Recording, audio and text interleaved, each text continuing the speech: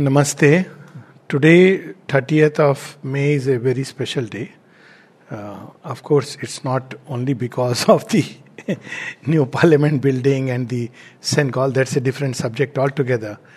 But today is a very special day, especially for all of us who are turned to Mother and Aurobindo, because today is the day when Aurobindo delivered the famous Uttarpada speech. So it is an anniversary of that day. Soon after his release from prison, which was in the beginning of May, 8th May or 9th May, I think 8th May and 9th May came out. And this is the first speech he gave. And this speech is in many ways, I would say, an eternal document of the eternal. And the reason is, it is a small document which contains within itself, like a seed, many things. For example, it contains in itself an entire validation of the past of Sanatan Dharma. Because Aurobindo says, he showed to me the truths of Hinduism. And Aurobindo was an agnostic, and after his sojourn in the jail, he realized that all that is given in the Hindu, I don't know what term to use, Sanatan Dharma, because it's not just a religion as we'll see, are true. The vision of God, the vision of divine everywhere, within every creature, how this great current, this humanity and this world is moving towards God, towards its grand consummation, the disclosure of the divine, all this was revealed to him, the entire past. And then, more importantly, in this we see a vision and mission of the future. It's like a vision statement and mission statement, but in the briefest lines. So vision statement is that India is to be raised. Sri Krishna assures to Aurobindo, I am raising this country. Further, he assured that not only those who are doing my will, it's very powerful, but even those who are opposing me, who are my enemies, are helping this great work. Because nothing can be done. Now it means that there is a direct charge that the divine has taken of India. But then the divine work, unlike in way back times, is not confined to India alone. Rise of India is important for the good of the world. That is the second part in the vision statement. That India has to rise, and India has to rise for the good of the world. And then there is the mission statement. So mission is the need of Indian nationalism, and this nationalism is not the identification with the ego but with the soul. So there are two kinds of nationalism, I must say here. One is the egoistic nationalism.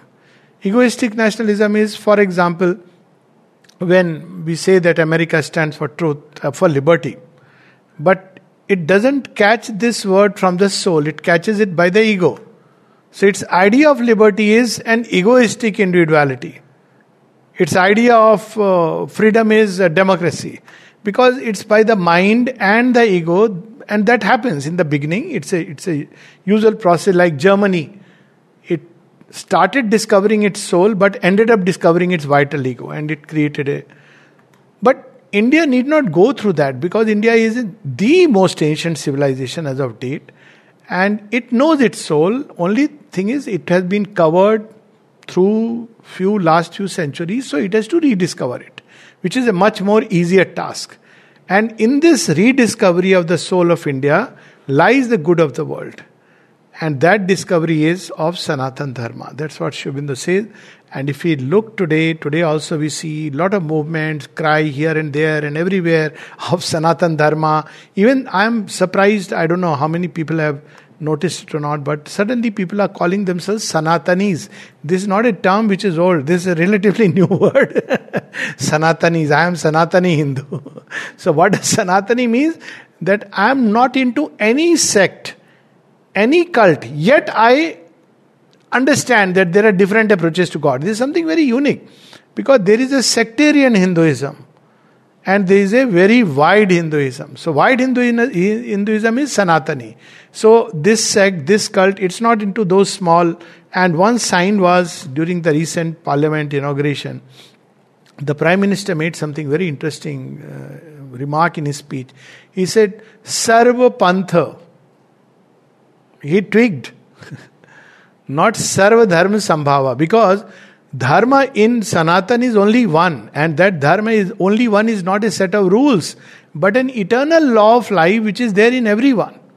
And it's not something given in one book or many books. It is a eternal law which is inside. That is Dharma. It is Sanatan, universal. And yet there are many sects, Pantha. So there are many approaches. So Sarva Dharma Sambhav is a distortion of something else. You can't have different laws of life. Now when you translate into religion, then the meaning changes. But if you take it that laws of life, there is a fundamental law of life which will be the same. Then there will be many laws, subsets, sub-ideas, etc., etc. So, and then there are many sects, Pantha, Mat, Sampradaya, which are approaches to that great law. So in this sense, we can see Sanatan Dharma as a mighty ocean and many streams are flowing towards it. Some stop short and say that the ocean and the river are different. So that's how Dvaitvad you have. Some enter into the sea but keep retaining their separate identity and say Dvait Advait. And some merge into the sea and then we have the Advait and many other approaches which are not necessarily documented in the history of Indian civilization. So Sanatan Dharma, this is the mission. And that's why we see suddenly there is a cry for Sanatan Dharma. Not only India, many truths of Sanatan Dharma are being revealed and accepted in strange ways all over the world. Recently, I was reading a whole documented evidences of people who have experienced reincarnation. One of them was recently in the 9/11 attack and very scientifically documented. Now, the moment you accept reincarnation, you have entered into a kind of, it's a backdoor entry into Sanatan Dharma. This one thing which is very clear because the soul is passing through cycles of birth and rebirth. Now one may not understand why it is there, for that one has to go deep into it. So this is happening all over, and in India this is a very strong movement now to discover the roots of Sanatan Dharma and declare openly that we stand for Sanatan Dharma. Means all that is eternal and true. But what really is Sanatan Dharma? So we see Aurobindo at several places describing it. One of them, of course, is the famous Uttarpada speech. We'll read some portions of it. But there is another one which he writes in Bande Matram. And this is very powerful. The foundations of Hinduism are truth and manhood. Eshaha Dharma Sanatana. That's why we declare Satyamev Jayate Nanitam. This truth is not just a truth in speech, which is must, of course, or just truth of feelings, or my truth, your truth. It's the eternal truth. It is going to conquer. Satyamev Jayate. The divine is going to conquer over the world because divine is the eternal truth. The foundations of Hinduism are truth and manhood. Eshaha Dharma Sanatana. Hinduism is no sect or dogmatic creed. So very clearly he is saying that while all streams pour into the sea, but the stream is not the sea. It is something very similar which we find in the Gita.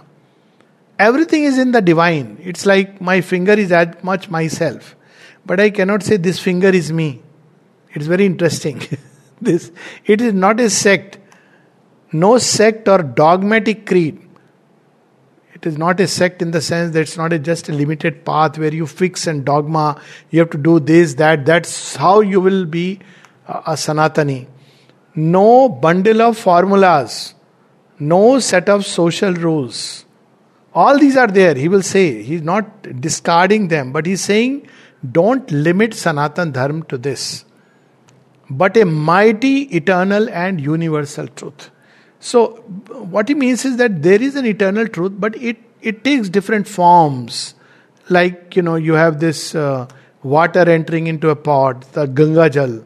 The same Ganges water entering into a pot takes that form, enters into a bottle takes that form, enters into this or that. So, if we keep on debating about the pot and the bottle, then we are becoming like a cult. But what is important is taste the Ganga Jal. Whether you have picked it up from the pot, whether you have picked it up from the bottle, whether you have entered into the river yourself and drunk, the effect will be the same. So pots and bottles are means to carry the real truth up to the person who is thirsty and going to drink it. So that is the value of sect and cult. It is not an end. It is a means. So Aurobindo makes it very clear. And look at it, mighty, eternal and universal truth. This word mighty is so interesting. He uses this word several places. What is mighty? You see, I remember one of the instances where Aurobindo, when somebody left the body in the ashram, 1951, just after Aurobindo is physically withdrawn, Mridu. And the mother saw that there is a Aurobindo symbol shining over her head. And then she asked Aurobindo that, of course, in the occult inner vision, that she too, basically, Aurobindo said, whoever leaves the body here will come to me straight. And the mother said she too, because she was a very volatile, mercurial lady with quite a, temperament where she could just throw off the head, quick to mercurial, I am going to commit suicide if you don't do my bidding, that kind of lady. And Aurobindo said, yes. Now the mother says, what a might. Just like, see, Shiva, doesn't matter who you are. Only the very mighty can say that. And the more weak we are, we start fixing things into small dogmatic rules. So when we talk about God of religions, see, a God who tells you hundreds of do's and don'ts and says, if you do this, then you come to heaven. If you do this, you will go to hell, etc., etc., is a very weak God. Look at it. A God who induces fear. A God who is ruling the kingdom with the carrot and the stick. Whereas look at this majesty of Sanatan Dharma. You will come to me, Sarva Dharman. Look at the mighty utterance. Sarva Dharman Parityajya Mamekam Sharanam Raja. Aham tva sarva papebhyo mokshishyami masucha. So he uses the word mighty, eternal. Nobody can change. You may change a book. You may alter the slokas and a scripture or a writing. But this is a law which will stand true and universal truth. It is not applicable here and not applicable there. It is something which is inbuilt or programmed within man. And then he says, it has learned the secret of preparing man's soul for the divine consummation of identity with the infinite existence of God. This is something very unique about all the Indic religious aspiration and thought, because it sprung from the direct contact with Sanatan Dharma.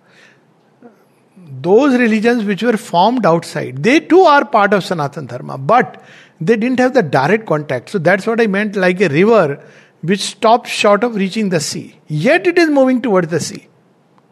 There is that river, Shipra Nadi, circuits and then stops. And I was very surprised, Jati kahan hai? Where does it go? There are other rivers also, some of them are like that. Yet it is somewhere drawn towards it, attracted towards it, but it's unable to. But here, all the Indic faiths, they do believe that man can unite with the divine. He is not permanently disabled, permanently fallen. Rules of life and formulas of belief are only sacred and useful when they help that great preparation. So we should not tie ourselves to them that only after taking my bath will I do this mantra. And if water is not coming in the municipality, now times have changed. But olden times in a way were better because you depended on the well. So it was all right. So you pull the water, and fortunately wells were not going dry, because I think people were constantly taking out. When you use something and then, the current keeps flowing. Otherwise it becomes dirty and blocks the channels. So rules are helpful only if you feel that, when you take a bath, you feel fresh, more energetic, then you sit for remembrance. But does it mean that when we wake up, we'll not remember God? Does it mean that when we wake up, we will say, no, I must first take my baths, go through my ablutions, and then only I will sit for meditation? No. So that's where he is making it clear that these rules of life and formulas of belief are only sacred and useful when they help that great preparation. What is the preparation? For the divine consummation of identity with the divine. And the first rule of life is, so what is the first rule? Sri Aurobindo is giving a golden rule, another golden rule, that man must live the highest life of which he is capable. It's not for the weak. Nayam Atma. What is that? Namedhana Bahuna Shrutin. And there is another one. Balhine na labhyo. This is not for the weak. It is not an escape route. We must put our best, live the highest to which we are capable. That is how we are prepared for consummation by the divine. Someone was asking that, what about, why was Gita revealed to Arjuna? So you see, because Gita was not revealed in a hermitage. Shri Krishna knew many people are going there just to take refuge from the wrestle and challenge of the world. But Gita is given to someone who has taken that challenge of the world and has proved himself, reaches a point, and then he reaches a point where all his ways of life, his code of conduct, his philosophy, whatever he has read, Arjun, it's not able to give him the answer. But it's not like somebody who is escaping from that challenge. So he's saying, when you have lived the highest life of which he is capable, and what is that highest life? Sri Aurobindo is defining. What is that highest life? Wearing a particular dress, putting a tripund, using a janeo. What is that highest life? How to define that highest life of which man is capable? And Sri Aurobindo is saying that overcoming selfishness. Overcoming selfishness. It's given to man. That's the highest. Overcoming fear. Overcoming the temptation to palter with truth in order to earn earthly favors. So much has been done, tampering with truth to suit and, the needs of certain people, certain groups. So he says that, why? Because it's out of fear. If you are a courageous person, you will stand by what is true. Even if you are not able to practice it, you will have the courage to say, this is true. I am not able to practice it. There is a great courage in that. Rather than tweaking the truth and justifying. What I am doing is correct simply because I have slightly distorted the word. So he says, courage, fearlessness, selfishness. These are the main ingredients, and truth. So he closes this sentence with the first formula of belief. See, this palter with truth in order to earn earthly favor. So many, if you look at it, court philosophers and they were bards who would sing in the king's praise. Historians who have distorted history for certain, earthly favors. They are far from what Sanatan Dharma stands for. So here he says the first formula of belief. What is it that we must believe in? Satyanan asti paro dharmaha. There is no higher law of conduct than truth. So what is the highest conduct is not something external, but something which is internally ingrained. It requires tremendous courage to look into oneself, to know what is true, to be sincere, and that's what he reveals in the Bande Mataram. Then portions from Uttarpada speech.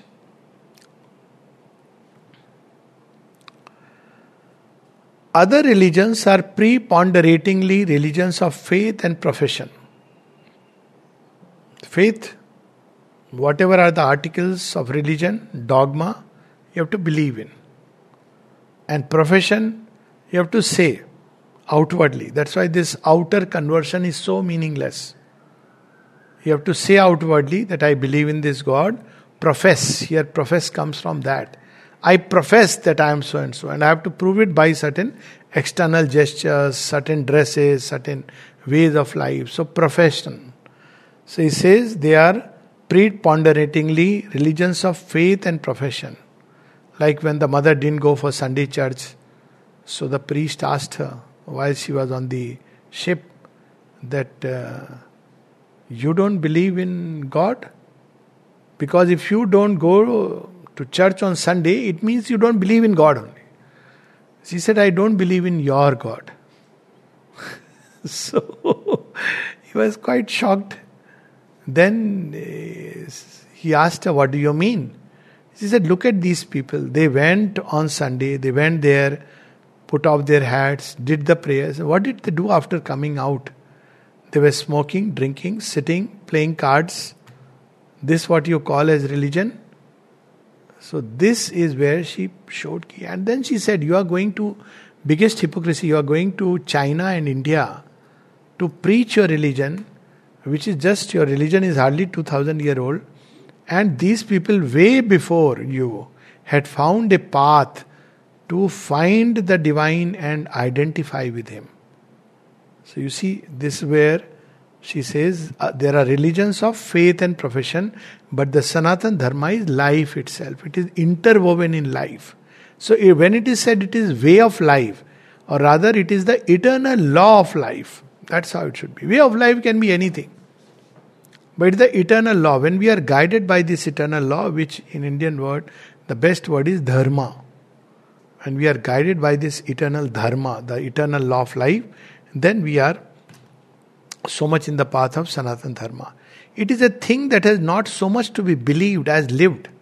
So it's not enough to say God is there. It's not enough to say that God is great. Your deeds must be great. If you are leading a life of selfishness, fearfulness, inducing fear, terror, then it's no point saying that God is all compassionate. So he's pointing out that it is to be lived. It's not enough to believe. This is the dharma that for the salvation of humanity was cherished in the seclusion of this peninsula from of old. So what was India? India was like a pot in which this lovely tree, Kalp Vraksh, or rather Parijat, which Sri Krishna had brought, aspiration tree, which blooms in the night, was safely guarded thousands of years. Now the time has come for this tree to spread and reach out to far and wide into the world. So he says, for the salvation of humanity, it is to give this religion that India is rising. She does not rise as other countries do, for self, or when she is strong to trample on the weak. This cannot be India, which is rising for India. See, many things are happening which is so interesting, which may go unnoticed, like Papua New Guinea. Recently the Prime Minister went and their president, he touched the feet, which is so strange because it's a very orthodox Christian community. The whole purpose of that country was, that little country was, to have a completely black community of Christians. I think they are 98% if I am not mistaken. And yet, he followed a gesture which is typically Indian. And why? Because when there was a need during the COVID crisis, India had helped, sending medicines, vaccines, other items. Now, many of us wouldn't have known had it not happened that he landed. Nobody can doctor the head of a country, independent country, to go and touch feet. Nobody can do that. In fact, as the protocol, he doesn't come to receive in their country. But he came, touched the feet, embraced, because that's the purpose of India, to help mankind. Not only with knowledge, but in every which way she is capable. So she is rising to help mankind. She is rising to shed the eternal light entrusted to her over the world. This is light given to India. India is born with Sanatan Dharma and it has to give it to the world. India has always existed for humanity and not for herself. And it is for humanity and not for herself that she must be great. And we can see it actually practically.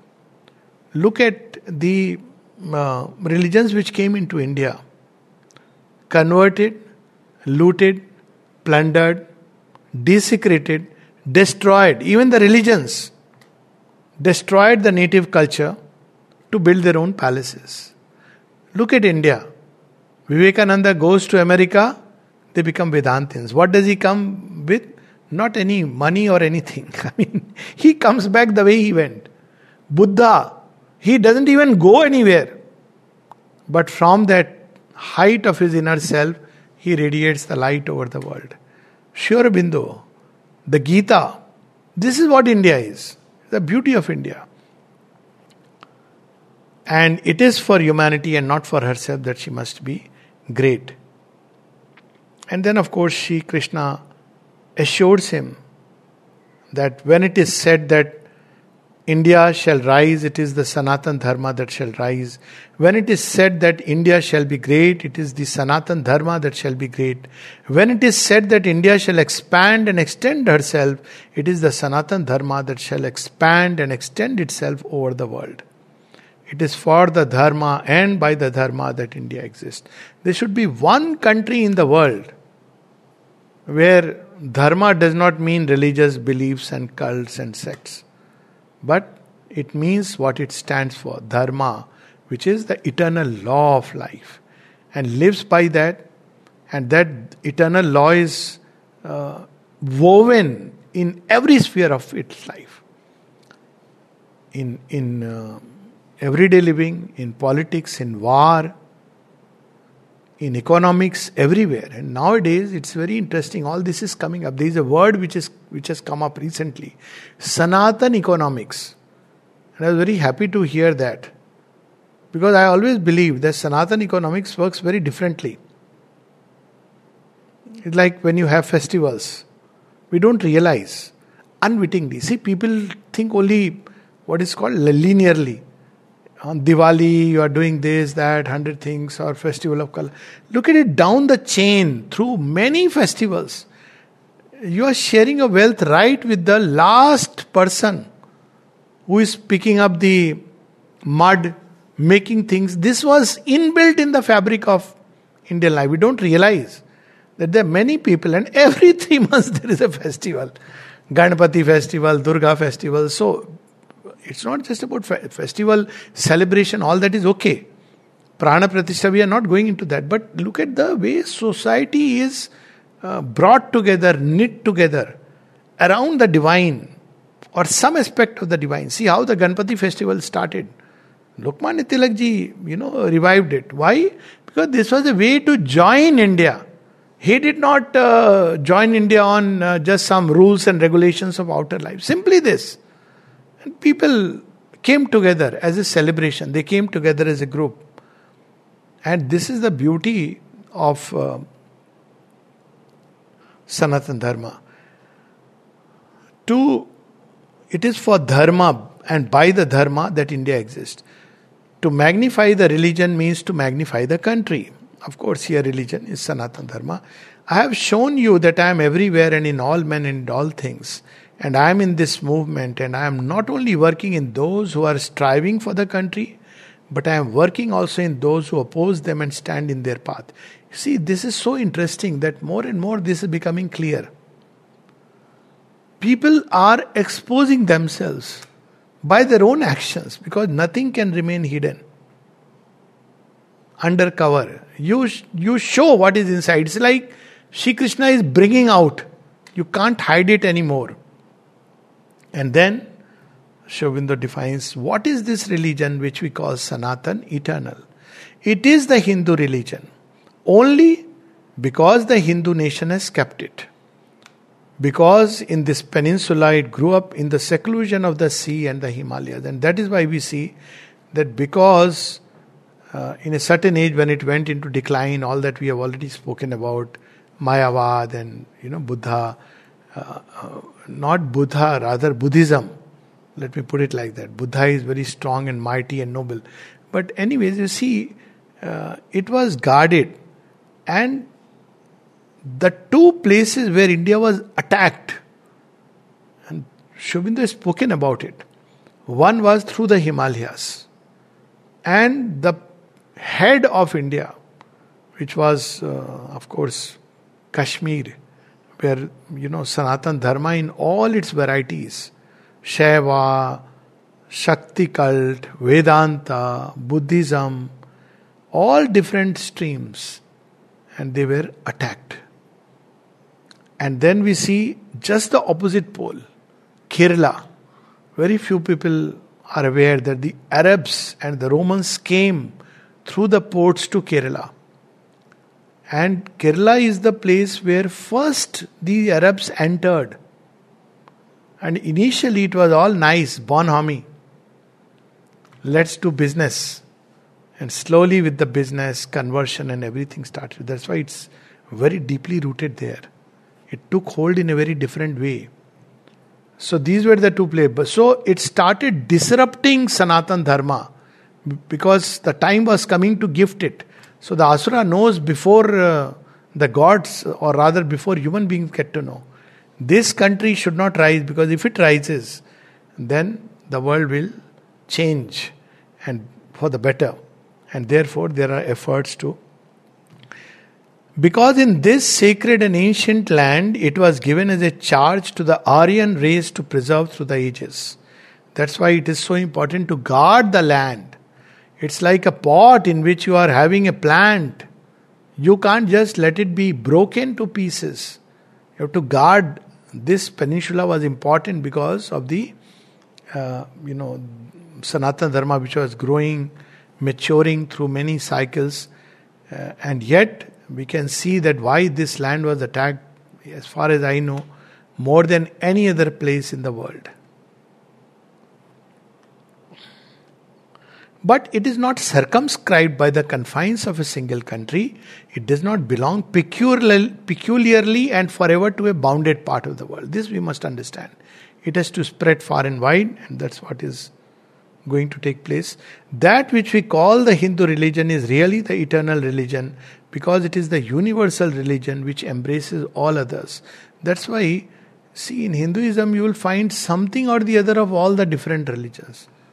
For instance, we will find in a Sufi song, oh, this is so beautiful. Yaar ko humne ja baja dekha, kahin zahir, kahin chipa dekha. We feel, oh, this is about divine.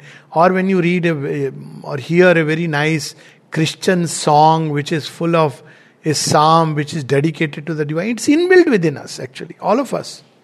We take it. Who is Jesus Christ? He is one of the gods. He is one of the divine beings. We don't have issues about it. But if you go to that religion which we can so easily agree with, they'll find it very difficult. That's why you will see in India, it's a fact which many people may not be aware, but at least some of us have grown through it, so we know. While Indians very happily say Eid Mubarak, it will be very difficult and very rare for a Muslim to say Holi Mubarak, Deepavali Mubarak, Shubh Deepavali. It's a quiet thing. Politically, yes, you may see someone. It's not their fault. The way it is inbuilt, programmed. We accept that different approach is wonderful. It's a nice thing, nice feeling of embracing each other. And so Sanatan Dharma is like that. It's very vast, and sometimes this vastness can become, problem by itself. So we have to understand that vastness is as long as Dharma is intact. The first premise is Dharma. If Dharma is not followed, then it doesn't matter whether this religion or that religion, you have to take care. Rama defeated Ravana not because Ravana belonged to another religion. Ravana was also a so-called Sanatani who lost his ways and did a dharma. So we see during the time of Mahabharata. So it was not about religion, it was about adharma. So in India always the fight was dharma and adharma, not this religion versus that religion.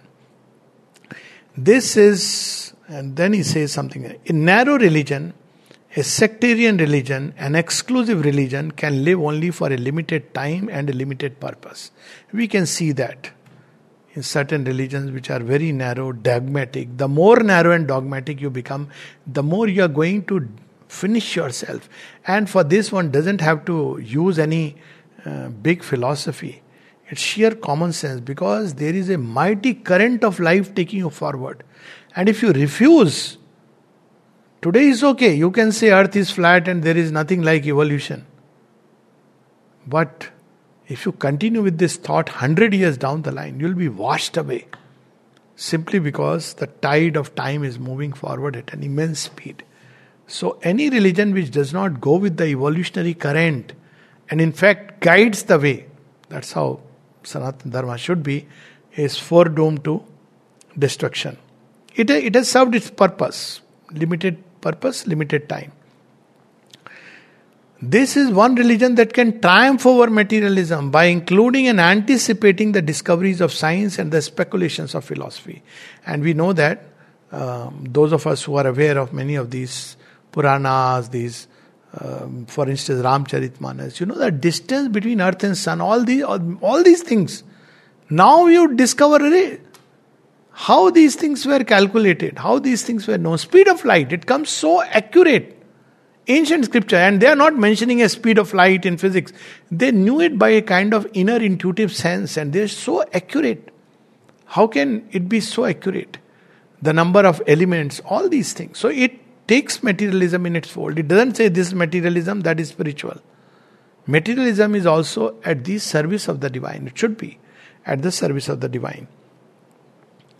That's why we see such weapons driven by mantras and tantras flying. But it should be at the service of dharma. That was the only condition. It is the one religion which impresses on mankind the closeness of God to us and embraces it in its compass all the possible means by which man can approach God. So God is close to us. He is not far away, sitting in beyond the skies, some sky somewhere with a carrot and rod, busy counting our sins, punishing us. God is not that. We love God. Why? Because He is a friend. He is so close to us. That He is in all men and all things, and that in Him we move and have our being. This is the one religion which has given this wonderful discovery. I use the word discovery because this discovery can change our life. That He is in all being. Then who will one be enemy? Who is an enemy? You can have people who are deviating from Dharma, and if you have that inspiration to stand for what is true and beautiful, have the courage to do it. But it should not be with a sense of hatred, with a sense of antagonism, with jealousies. All these things are not needed. They should not be there, because God dwells in all. It is the one religion which enables us not only to understand and believe this truth, but to realize it with every part of our being. Every part, physically, emotionally, intellectually, with the life, with will, effort, at rest and in action. Every part, and of course the soul, we can realize the divine. It is the one religion which shows the world what the world is. That it is the Leela of Vasudev. Vasudev literally means the divine who is dwelling inside, of whom the world is a cloth or a cloak or a garb. So it shows this what the world is. World is not something condemned, not something which has been accidentally formed, but it is the Leela. Leela is an unfolding of the divine going on. It is the one religion which shows us how we can best play our part in that Leela, its subtlest laws and its noblest rules. So it's not just that the divine is unfolding, we have a part. So what is our part? This also is revealed here. It is the one religion which does not separate life in any smallest detail from religion, which knows what immortality is and has utterly removed from us the reality of death. Look at it. People say that, rebirth and all this. Just imagine. We don't believe actually in death. If we really look at this way, in Sanatan Dharma, there is nothing like death. Because the soul is immortal and it comes back. There is the physical decomposition, okay. But that is not death. That is simply the vehicle which is left. That's what Shri Krishna says. That's what Sanatan Dharma says. Unreality of death. It reveals to us. And more importantly, that in every detail, and those of us who are familiar I don't know about other religions, frankly, whether these things are done in not. For us, in India, everything was a sanskar from conception. Even for the physical act, for conception, there are prayers to invoke. You see actually in the stories of Kunti invoking the divine. Preparation before entering into engagement for having a child, conceiving a child. Then at 3 months, when apparently, soul watches over it. Then at 7 months, Garbhadhana Sanskar. Then when the child is born. Then when the child tastes food, Annaprasan. All these were called Sanskar. Then when the child was beginning to write, speak, write, everything was sacred. Every object was sacred. I mean, if I look at it, the crow was sacred for its own right. The other day somebody was shooing away the crows. So I said, why are you shooing away the crow? So the person said, no, they make things dirty. So jokingly I said, haven't you heard of Kak Bhushundi? Maybe he's one of them. He said, what is Kak Bhushundi? I said, I'll have to tell you a whole story. I'll tell you later. A crow, a creature which everybody despises. And yet crow. Everything, lizard, squirrel, some story or the other is there, even snakes. Everything is somewhere connected with that large picture. The mountain, the river, the earth, matter, clay, sky, stars, moon, sun, name it and you have it. So in every detail of life, Sanatan Dharma has entered because the divine is everywhere.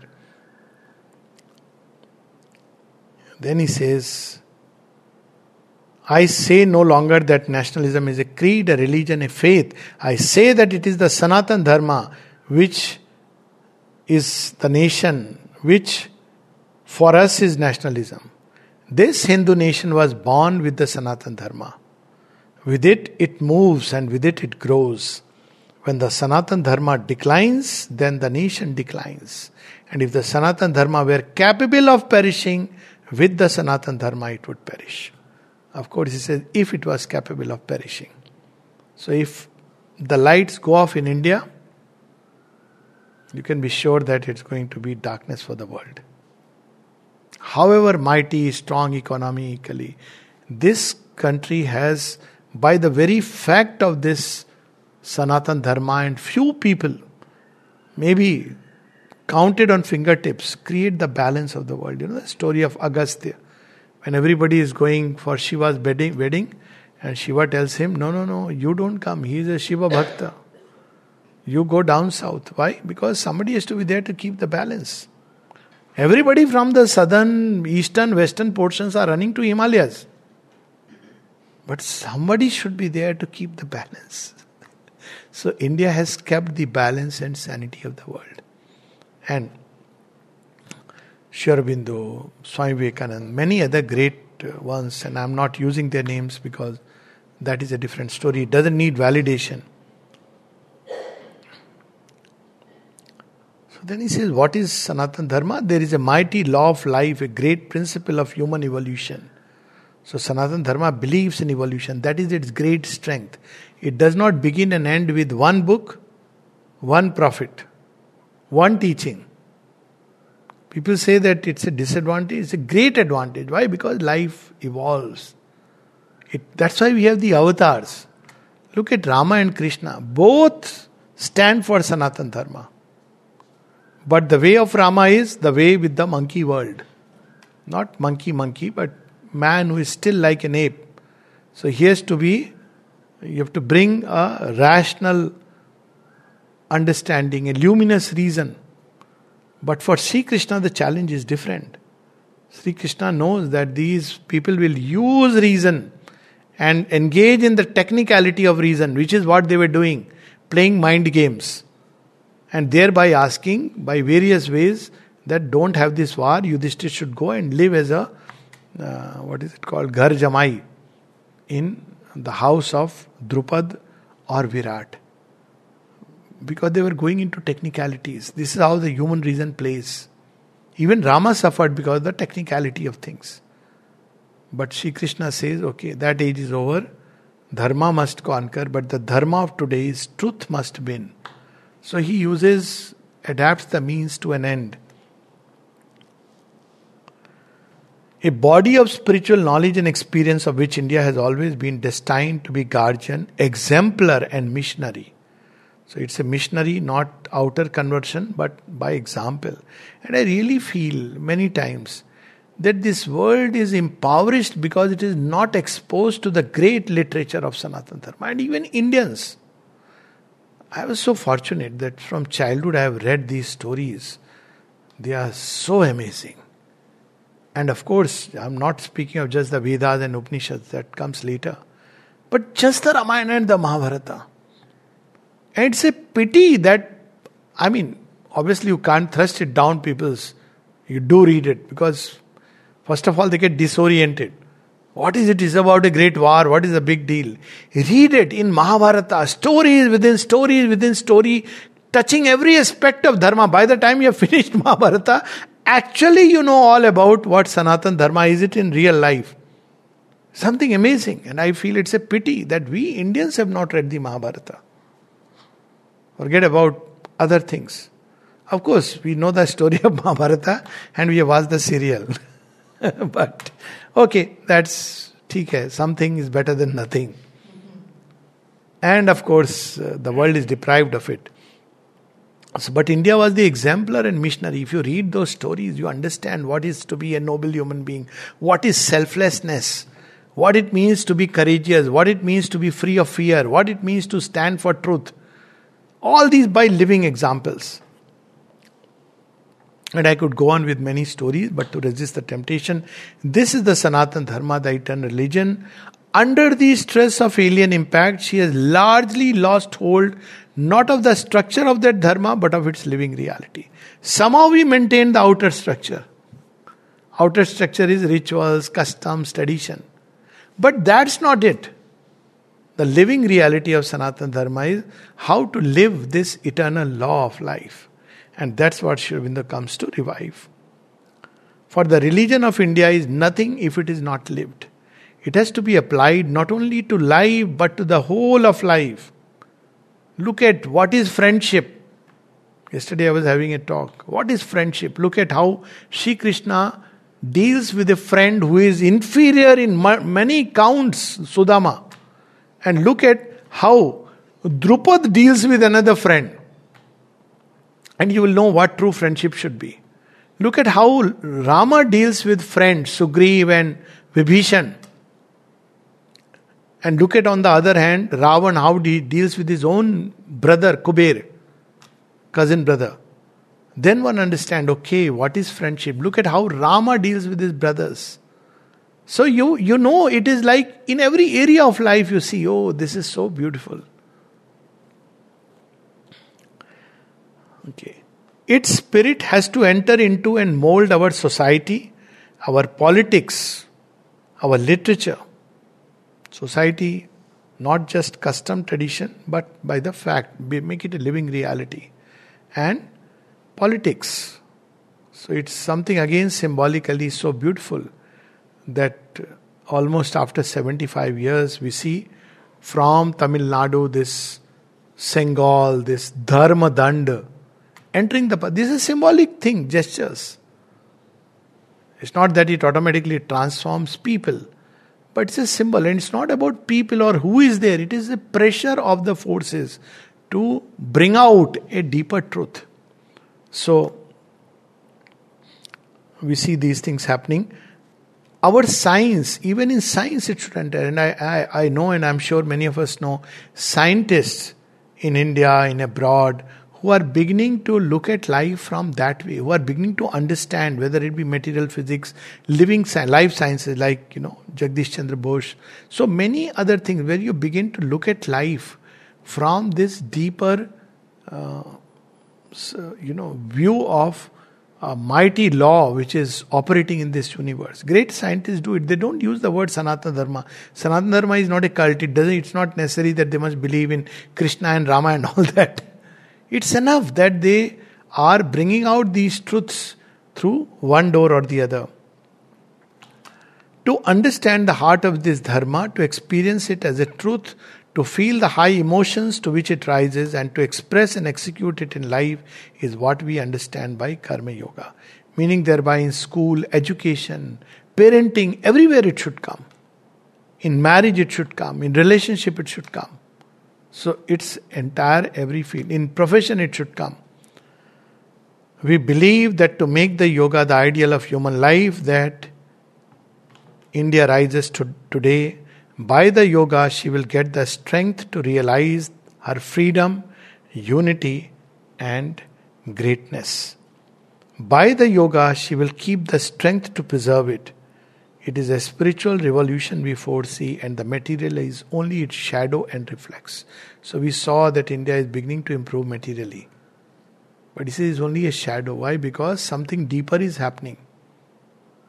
So that lamp is beginning to get lit, so you see its reflection on the outer mantle covering.